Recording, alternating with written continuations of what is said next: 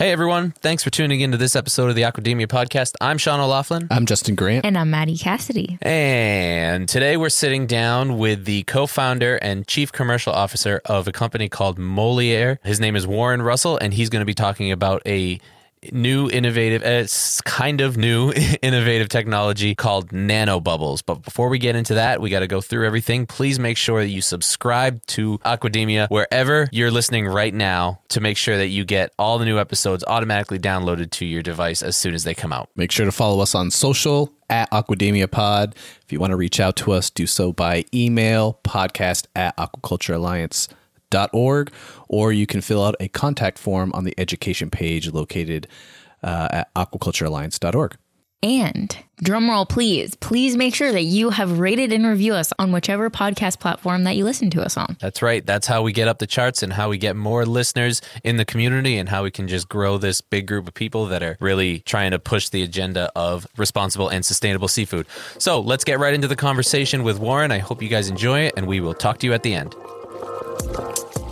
Welcome to the Aquademia Podcast. Our diet is hurting the environment in myriad ways. I mean, we desperately need to eat more seafood. This is a pioneering industry with a whole lot of people who have really good ideas and a lot of experience and are unafraid. Aquademia is your go-to podcast for a fresh take on all things seafood. All right, so we are sitting down with Warren Russell, who is the co-founder and chief commercial officer of Moliere. How's it going, Warren? Thanks for joining us. Thanks for having me. This is one of our seafood innovation episodes where we're going to talk about a new technology. Although, how new is this technology? How long has this been around, Warren? It depends who you ask. So for us, we're going into our fourth year of commercial operations, but nanobubbles itself have been around for probably a couple decades. Okay. Most of the innovation sort of was led out of Asia, specifically more Japan. But yeah, it's been around for a while. They're first observed decades before that, sort of an indirect observation from actually like torpedo production, not torpedo production, but specifically as a byproduct of torpedo is being launched. And it's been commercialized in different capacities for different applications in different sort of sequences over time. In the US, it's fairly new. I say North America and Europe, it's newer probably in the last 5 years. You see it. And then we see even in the last 2 years, a lot more momentum as there's more and more market awareness around it. So it's definitely becoming more common. Great. So not a brand new technology, but something that is fairly new to the aquaculture industry, specifically, like you said, over here in the western part of the world. Yeah. So we are going to be talking about nanobubble technology, and I could give a little kind of short description of what that is, but I definitely wouldn't do it justice. Description? And I could, and I would probably get a lot of it wrong. So before we get into what nanobubble technology is and what it's used for and how it can be used in seafood, Warren, give us a little quick background on you, who you are, who are we talking to today? You know, how did you get involved in this, and how did you get to where you are? Great question. So it's interesting.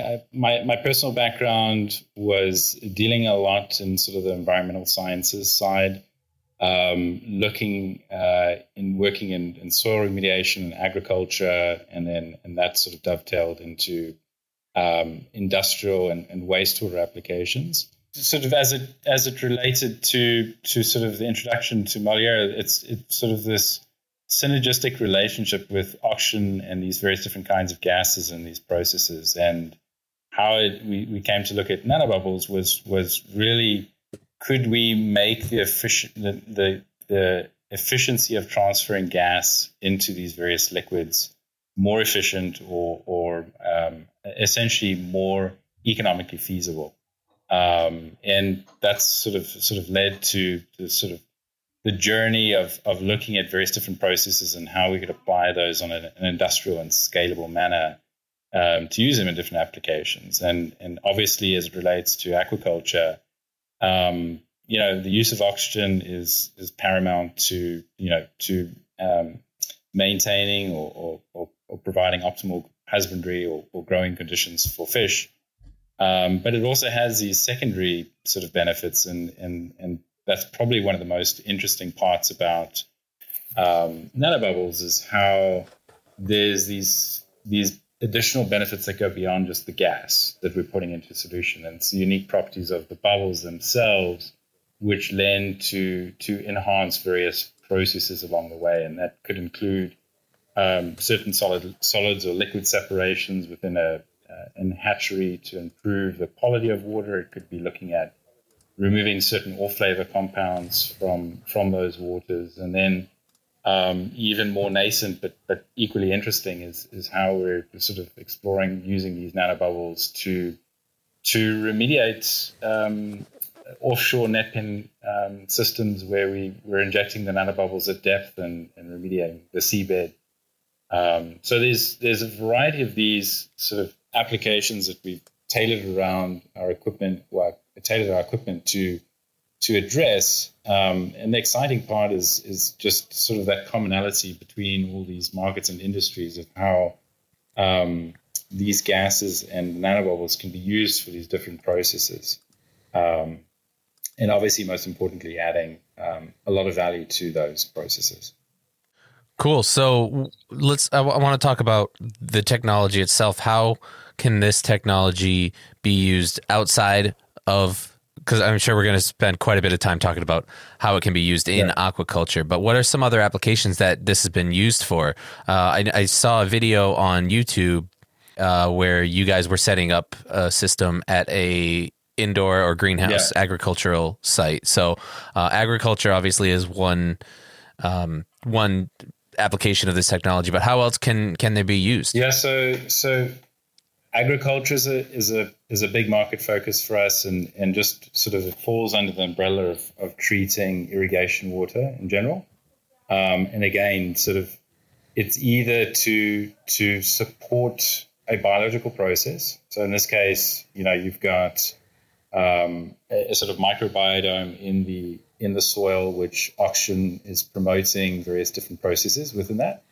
And also, first and foremost, is just the respiration for the plant. So oxygen is an integral part of that process. And when we were looking at agriculture as a whole, we just saw that a lack of oxygen is an impediment to an optimized system. And it was sort of an underserviced segment of treatment that we thought we could do very, very well at improving. And we've done that. And as a consequence, you just look at really addressing some foundation elements of either improving root health or soil health and all the derivative benefits from that in terms of growing a healthy plant just sort of stem from treating that foundation more effectively. But prior to that, again, it was we started with applying the technology in industrial water treatment, and generally that relates to supporting a biological process. So, when you have, your wastewater, either from your home or industry, that goes through a collection system that ultimately arrives at a treatment plant, and that most of those treatment plants operate off a biological process. So you've got microbes that have generate an activated sludge, and oxygen is a huge part of that, or aeration in general. And what we saw in the early stages is that, again, sort of the amount of energy required to treat that water is significant. And if you look at the various sort of aging infrastructure and sort of the way the communities have grown or expanded, it puts a lot of stress on the infrastructure, particularly these sort of older treatment plants. And we just saw an opportunity, if there was a way to really enhance and optimize a treatment process within a given footprint.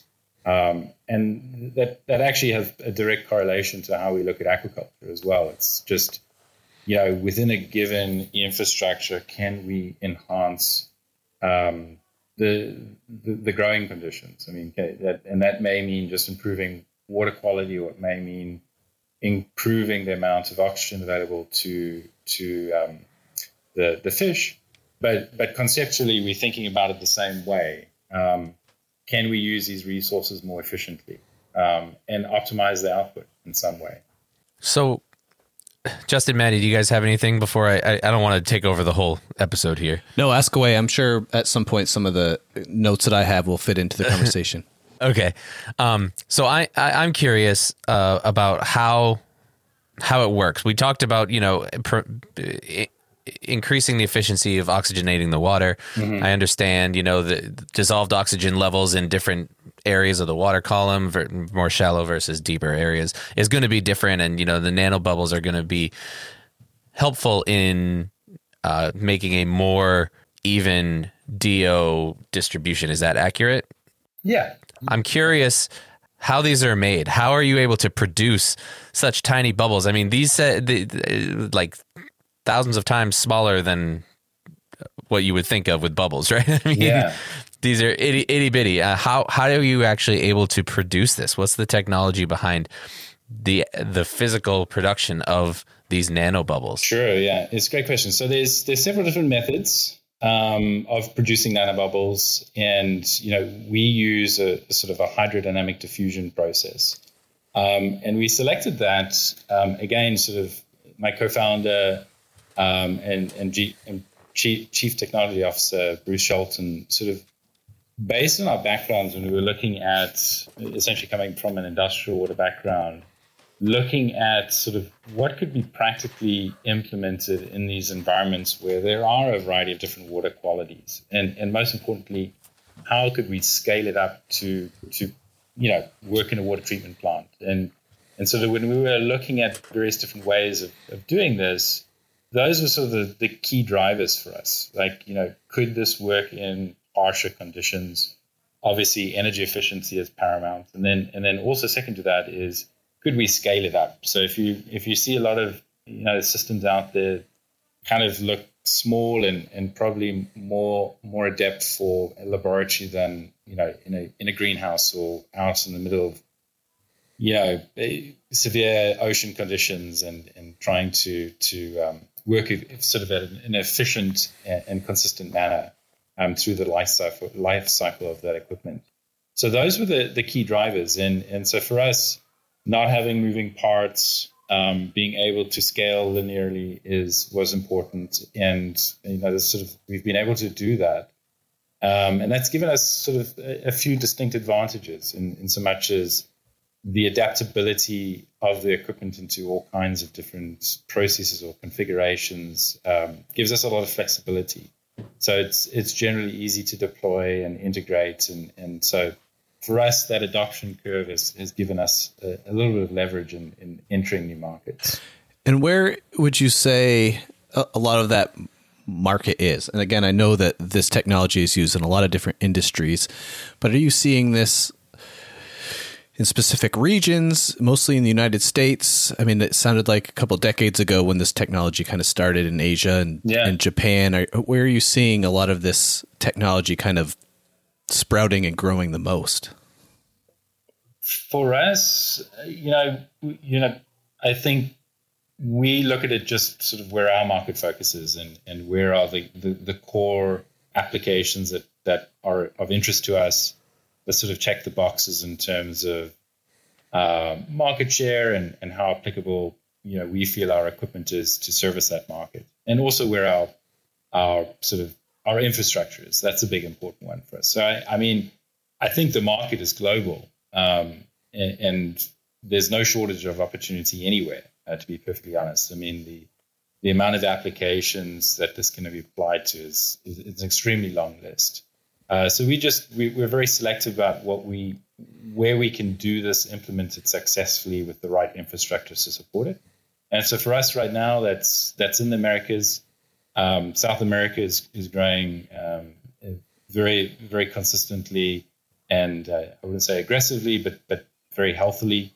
And then Western Europe as well, and then Canada, US, and Mexico is a dominant market for us.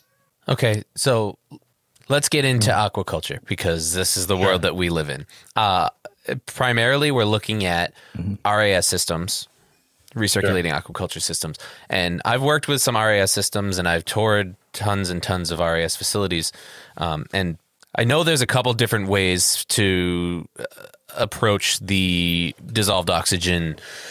I don't want to say issue, but the dissolved oxygen parameter in your water quality, right? And a lot of these larger facilities, these larger RAS facilities, are going to have something like a J tube, right, that goes down underground and allows that water, the oxygen, to kind of like off gas as it goes in a different. It's like natural, using natural pressure to do that, right? So that's one. I know when I worked at my last job, which is a zebrafish facility with all RAS, and the way we oxygenated our water was we had giant air stones in the sump pumps, in the sump tanks. So, and then we were able to use probes to monitor that and everything. But we didn't really have much control over the oxygen level in there because we were just pumping these giant air stones. So how is this going to be useful to RAS?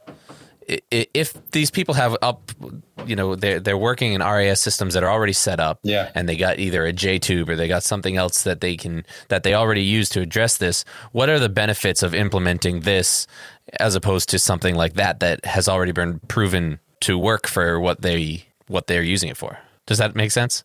Sure. Yeah, it's a great question. I mean, obviously, it's sort of looking at. So, I mean, in our experience, I mean, we see sort of. It changes by region, and it certainly who the designer build from for a RAS facility, they have certain preferences to the technologies that they use. I think traditionally we see a lot of oxygen cones as a common method, and if it's not an oxygen cone, pack columns as well, or a combination of a low head oxygenator with a cone or a pack column. And then, diffusers as well. That's sort of like the ubiquitous backup method of aeration or oxygenation. So it's a good juncture, sort of, where I find people, our prerequisite to getting into this sort of commercial endeavor was actually really diving deep into the fundamentals of aeration. We worked with a gentleman out of UCLA by the name of Michael Stenstrom, who is probably one of the foremost aeration experts, certainly North America, perhaps even globally. And sort of going through that process and independent testing and to standardized testing is really understand, the strengths and weaknesses of all these different alternatives. So if you're looking at a diffuser, right, a diffuser will transfer on average between 1 and in a very, very ideal, optimal situation, about 3% per foot of water. Now, if you take that into context of a RAS facility or an aquaculture hatchery, for example, most of those tanks are pretty shallow. If you take, 2.5 meters. So your transfer efficiency is very much limited by the confined depth of these aeration tanks. So diffusers are cheap and easy to deploy. There's definitely some maintenance there, but if you actually look at sort of the oxygen transfer efficiency within that given footprint, you'll see that it falls pretty short of what would be optimal. So when you add other constituents into the water, like emulsion from feed and other TSS and other things, which actually impact something called the alpha factor, that can diminish that transfer efficiency by another 40%. And so now you're looking at a transfer efficiency that's maybe 1.5% per foot of water, and you can quickly realize that there's a lot of room for improvement in that. And it's the same thing that we encounter with cones as well, or pack columns. Is you have a technology that in an ideal situation is and can be very efficient. The reality is, in most cases, when we see these equipment in the field, they're not operated in ideal conditions, and perhaps the biomass inside of a tank is a little bit higher than they originally anticipated or designed for, and so they're operating that cone with a slightly higher gas flow rate, or the oxygen concentrator that's feeding that cone is sort of has some sort of variability in the pressures that it's producing, and consequently provides a different or random specification of gas that's coming to the cone. And that variability makes it very difficult to run those pieces of equipment efficiently. And so when we've gone essentially deployed our technology in these environments, whether it be competing against cones or pack columns or cones, generally we've been able to do remarkably better than those. And a lot of it just has to do with sort of the operating conditions that those equipment are being operated at, and then sort of the ease and flexibility by which our system can adapt to different gas flows, different pressures, and still not have a compromised performance. And then certainly specifically to oxygen transfer efficiency, with our process, a large part of that oxygen is transferred through the mechanism itself. And by the time that water is then discharged into that tank, the bulk of that oxygen has already been transferred into both the dissolved oxygen form and as well as the nanobubble that's in there. So we're not constrained by depth in the same way that the diffuser is. And that gives us a pretty significant advantage in some of these environments. And I imagine that would help with not just the fish health and welfare in regards to maintaining a consistent dissolved oxygen level, but also if they're running a biofilter, which if you have an RAS system, you should be running a biofilter as well. Yeah. And that oxygen is going to promote the really robust growth of those bacteria in the biofilter as well, I imagine. For sure. And it actually goes a little bit beyond that, which is some of the interesting sort of secondary benefits that I was describing earlier. There's essentially we've done work with some labs that do DNA analysis on certain ammonia oxidizing bacteria and looking at the kinetic yields of essentially bacteria supported through diffused aeration versus nanobubble aeration. And we've seen up to like a 20% improvement in ammonia oxidizing bacteria, as well as higher kinetic yields from that. So the idea is that the nanobubbles are actually able to penetrate a little bit deeper into that fixed, whether it be fixed film or flock formation, and provide a little bit more of a healthier biomass, which then can consequently improve your ammonia removal rate.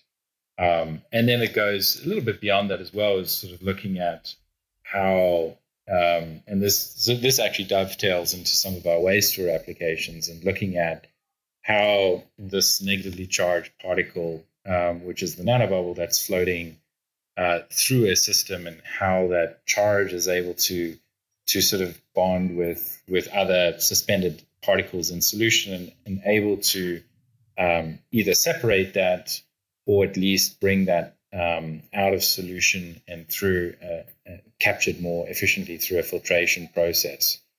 And those are distinct properties and benefits to the bubble itself beyond just the oxygen that we're obviously supplying through as a vector from the bubble. Can your stocking density increase if the dissolved oxygen within the water in the containers for say an RES system, could you have a bigger stocking density? You could for sure, but conditions are right. Sort of put a caveat to that is just stocking density would be proportionate to like maintaining healthy water parameters, right? So as long as you're not compromising your water quality in any way, that may allow you to increase stocking density.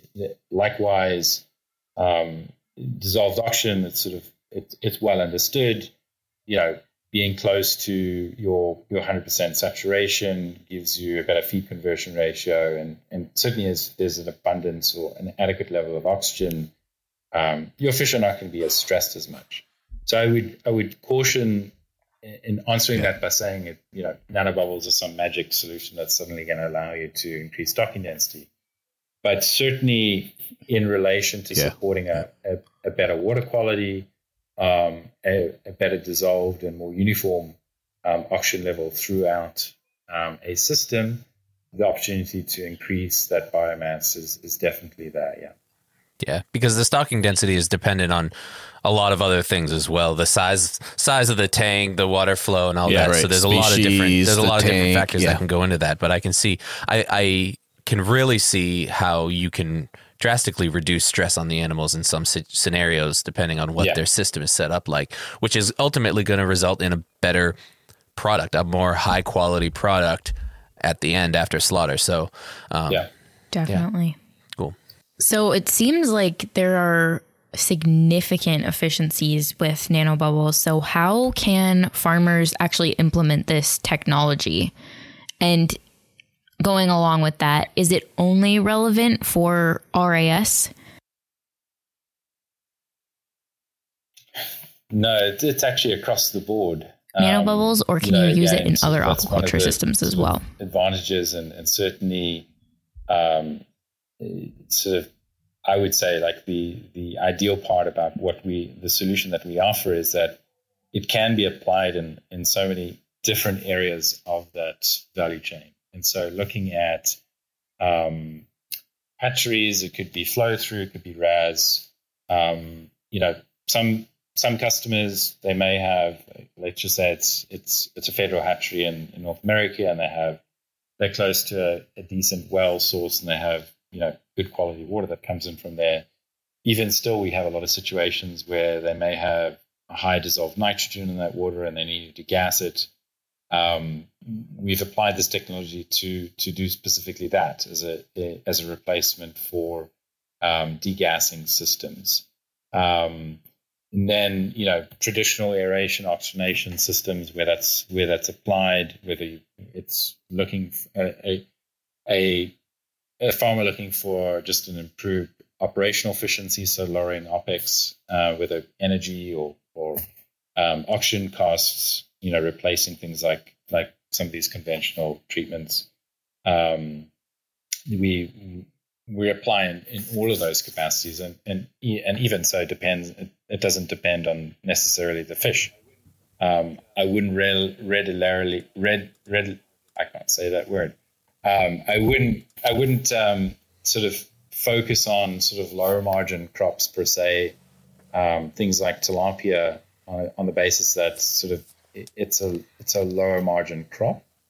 However, sort of the irony is that some of those crops where they do suffer from off flavor compounds that do have impact on the quality of the crop that they produce would serve to benefit quite significantly from a technology like ours. So it's kind of like a double-edged sword.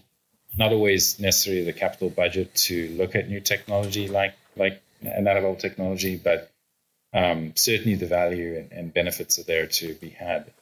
And then certainly offshore, which is a sort of a big market segment for us, is it could be everything from algae prevention, supplemental aeration for net pens. Right now we focus on salmon, but certainly that could entail everything from just an emergency aeration, consistent supplemental aeration to increase oxygen levels through certain depressed times of year when oxygen is not that great.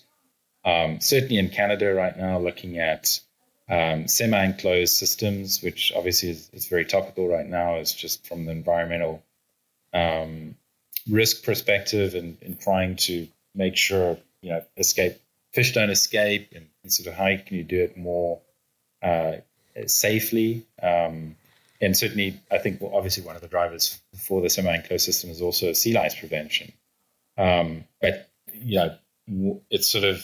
it's a give and take, because once you introduce those tarps and if it goes down 15 meters, you're compromising the flow of water through that system, and consequently now you become more of almost like a RAS facility, where now it is heavily reliant on mixing and oxygenation or supplemental oxygenation to support the biomass that's in there. And then also one of the sort of more new novel applications that I actually love, because it's really so easy to implement, and yet surprisingly it's not as widely adopted in the industry is just you're sort of under this governance of environmental stewardship and remediating the seabed below these licensees.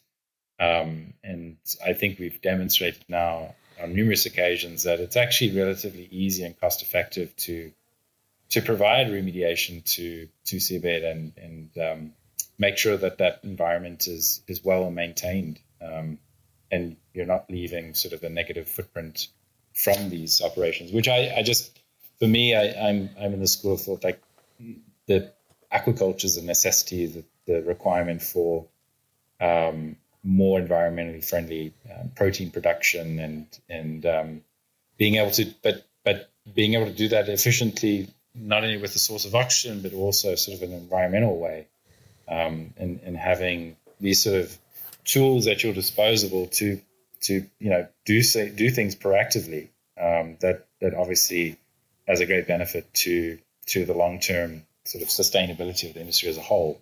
Yeah, that's what we're all about, is responsible, sustainable, produced seafood. So if a farmer wanted to implement this technology into their system, what steps would they need to take to do that? For us, it's really simple. I mean, the equipment is akin to installing a pump. We just do some very, very simple sizing metrics. We look at it could be what the oxygen shortfall is. It could be a simple calculation, what the biomass is and the amount of oxygen that we required. We have different size systems, and we just do a very simple estimation of what we think is necessary.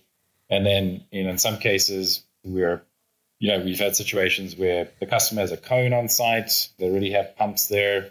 We just use the pumps from the cone, divert the flow from going to the cone and divert it through our system, and then put that back into, it could be going into a central header line, or it could be going directly back into a hatchery tank. It just varies depending on the configuration. If it's a saltwater operation and it's net penetration, we have either package solutions or sort of individual ones depending on how they want to go. But again, just conceptually think about, okay, like I'm going to bringing water from a particular target location, from a location, and bringing it into our system, our technology. Our nanobubble generator is converting that bulk gas, which could be coming from an oxygen concentrator or liquid oxygen, converting that and then discharging that back into your desired location, which could be, as I said, it could be everything from the seabed all the way to the net pen, or if it's in a hatchery, it could be anywhere within the hatchery process. Cool.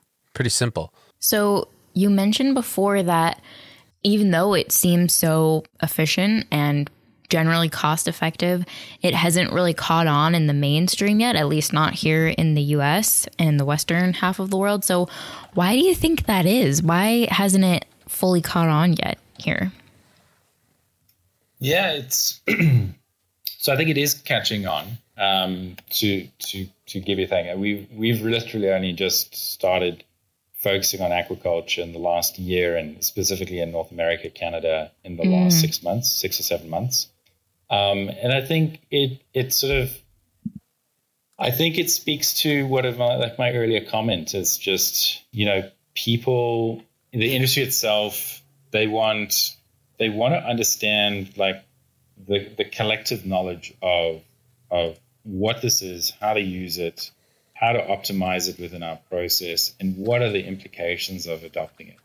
So I think that's one thing that we recognize and sort of try and prioritize within Moliere is sort of becoming those domain experts. We're not just an equipment supplier, but we really have to fundamentally understand, first and foremost, aeration fundamentals, and then the role of oxygen, these various different processes, and then most importantly, how we integrate these into a net pen or a hatchery, and bringing that knowledge is critical to helping people understand how to adopt it. So it's definitely in its early stages. I think some of the sort of our predecessors or other parts, I think have perhaps had challenges pulling all those pieces together to provide a comprehensive solution to the market. Because I definitely think that, us just, whether you're a foreign company trying to sell to a Canadian operation or a Chilean operation, unless you can provide a turnkey solution for them, I think it's very difficult to get them over the hump. Yeah, that's a great point. Yeah. So what are some potential challenges or disadvantages to this? Is there anything that farmers anyone who's using this technology should kind of look out for or be wary of? Because, I don't want, like you said, we don't want to tout that this is a miracle cure for anything oxygen. Yeah, no. What are some of the challenges that people may face using this technology? I think the most common question we get is like associated with gas bubble disease. I think people hear nanobubble and they think they get nervous about that. Yeah. Microbubbles, and then generally using sort of not a pure form of oxygen, and consequently like this concern over gas bubble disease or gill health.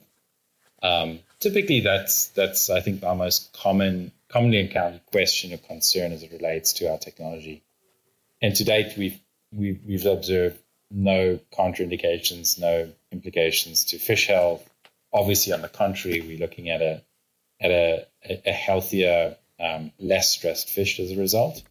But I think sort of addressing these sort of erroneous concerns at the forefront is probably the biggest obstacle. Is again, it's hard for people to conceptualize. We use the term bubble, but it's at such a minuscule scale that really it's more like a colloidal particle than it is a bubble. And the risks associated with gas bubble disease are just not there. That's certainly a risk. And then sort of coming back to, I think I don't think this is unique to nanobubbles. I just think in general, anybody that's adopting new technology, coming back to my point, like, even with our technology, even with a cone or anything, you can do things wrong. Whether it be a pack column, you could oversaturate the water, you could be, not balancing your hydraulics correctly, and certainly that can have implications. And we're not immune to that. You got to know how to apply it. You got to know within what are the optimal ranges of operation, and I think that's part of that whole education that I feel like is an integral step in educating people adopting this, how to use it and where to implement it. Great. Well, we're getting a little short on time, so I want to kind of talk about what's going on, what plans are for the future with Moliere, and what we can look forward to seeing from you all in the next coming years. But Justin and Maddie, did you have anything else that you wanted to talk about before we did that? No, I think just to piggyback off that question, Sean, really is, what does the future hold? How has the technology advanced over the last 20 years, and where do you see it in the next 20 years? And I mean, I know we talked about how it's currently being integrated, but how is Moliere look in the future to you? Yeah, what's on the horizon? I could tell you Mars. We're doing some work with NASA looking at microgravity cultivation, which by just coincidence, having something that's submerged in water and some of the impacts of hypoxia because of the lack of oxygen is directly relevant to what we do, because we can saturate that water and mitigate that hypoxic conditions.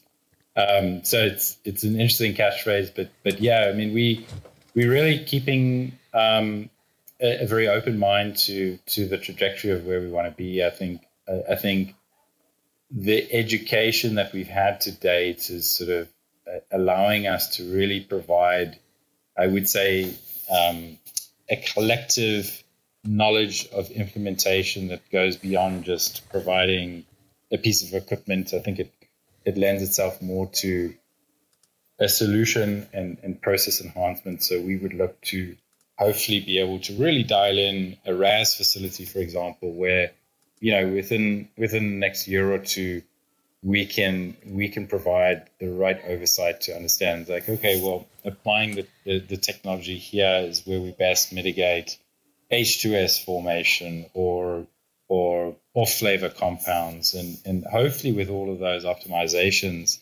we can provide a much more comprehensive offering to the market. And it's the same thing, with sea lice treatment being so topical for offshore salmon farming, and how do we address that? I mean, it's a huge, from an environmental standpoint, the use of chemicals and pesticides or hydrolysis or whatever. Like, how could we do that more sustainably and more efficiently?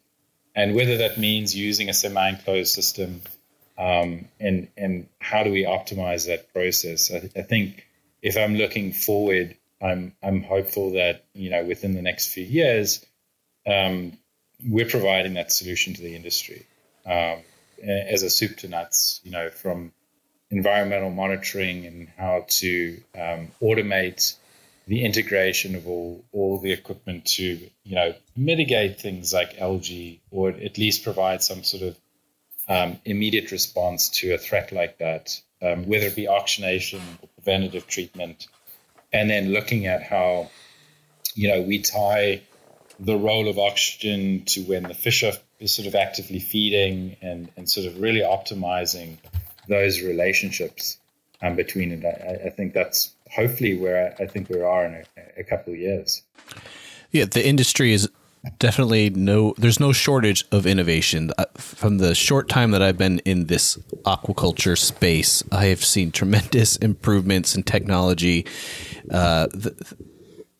The industry is demanding it. People are constantly looking for ways to be more sustainable, to look for better production rates, and this really fits in perfectly. So I think your vision and where you want to be, I really see that truly happening for you, and this technology fitting in very nicely within the aquaculture space. Right. Well, the other thing about that, Justin, is that this industry is very receptive of new technologies, which is not the case in a lot of industries, especially industries that provide food. But aquaculture specifically is very, very receptive to new technologies and innovative technologies. So yeah, I'm excited to see. I'm sure we'll see an increase in demand and usage of this technology, and then that will probably lead to further innovation within the field. So I'm really excited to kind of see what's on the horizon for the future as well. But I don't want to keep you for too long, and I don't want this episode to go too long either. So Warren, is there anything else that you want to get out there before we wrap things up? No, just stay tuned. Stay tuned. It's an exciting journey for us, and we're thrilled to be part of it. As I said, I think aquaculture is such an important industry as a whole to provide sustainable protein for the global demand, and the opportunity to enhance it, to make it more sustainable just checks all of our boxes. Obviously, commercially, we have sort of financial incentives to be part of it and to get our equipment out there, but the fact that we can have a more meaningful impact and to affect the industry in a way that I think has long-term benefits is probably the most exciting part for us. Well said. Definitely.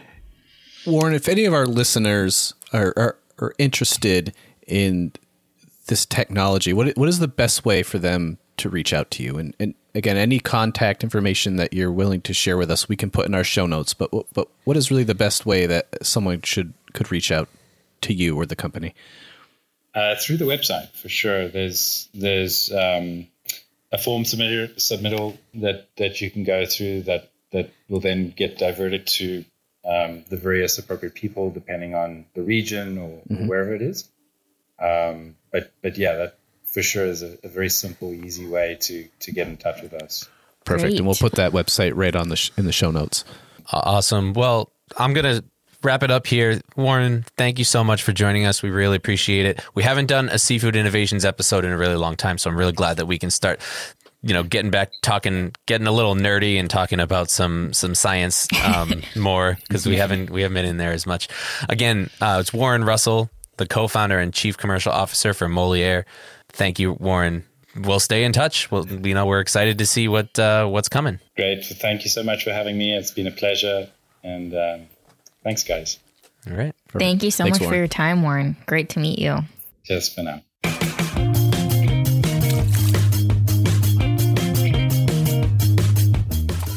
Folks, that was our conversation with Warren Russell, the co-founder and chief commercial officer of Moliere, talking about nanobubbles. As always, hope you learned something. Hope you enjoyed it. I know I learned a lot. My head's spinning a little bit. Me too. That was really interesting. Yeah. It's something that I truly had never even heard of. It's super cool. And that's why I love doing these Seafood Innovations episodes, because I always come out of them like, oh my God, that is so cool. Yeah. And I hope that some of our listeners here are thinking about this technology and seeing if there's a way that they can implement it into their systems, because I really do think that there's a lot of benefits to this, and I think it's going to be making some big differences in the quality of the seafood that's farmed in the future. So pretty cool. It's going to be making bubbles in the industry. Pretty cool. Sure. Yeah, making good bubbles. One. Kinda. Not really, but kinda. I'm glad he kind of clarified what they actually are, even though they're called nanobubbles. Yes. I asked Maddie if I could pop a nano bubble with a nano pin before we started, and she said, "Don't ask that." Yeah. I'm glad we didn't pull that out. But all right. Anyway, thank you so much for listening. Remember to subscribe to Aquademia wherever you listen to podcasts to make sure you get all the new episodes downloaded directly to your device as soon as they come out. You can reach out to us via email, podcast@aquaculturealliance.org. Fill out our contact form on the education page located on aquaculturealliance.org website, or follow us on social @AquademiaPod. And make sure that you've rated and reviewed us on whichever platform you listen to us on. And don't forget to check out the show notes, because there's a lot of great information down there. Yeah, Maddie writes the show notes, so you know they're good. Yeah, shout out to me for writing all the show notes. They're chock full of good resources down there, so make sure you don't pass that up. All right, thank you so much for listening, and we will talk to you next time. Ciao. Bye.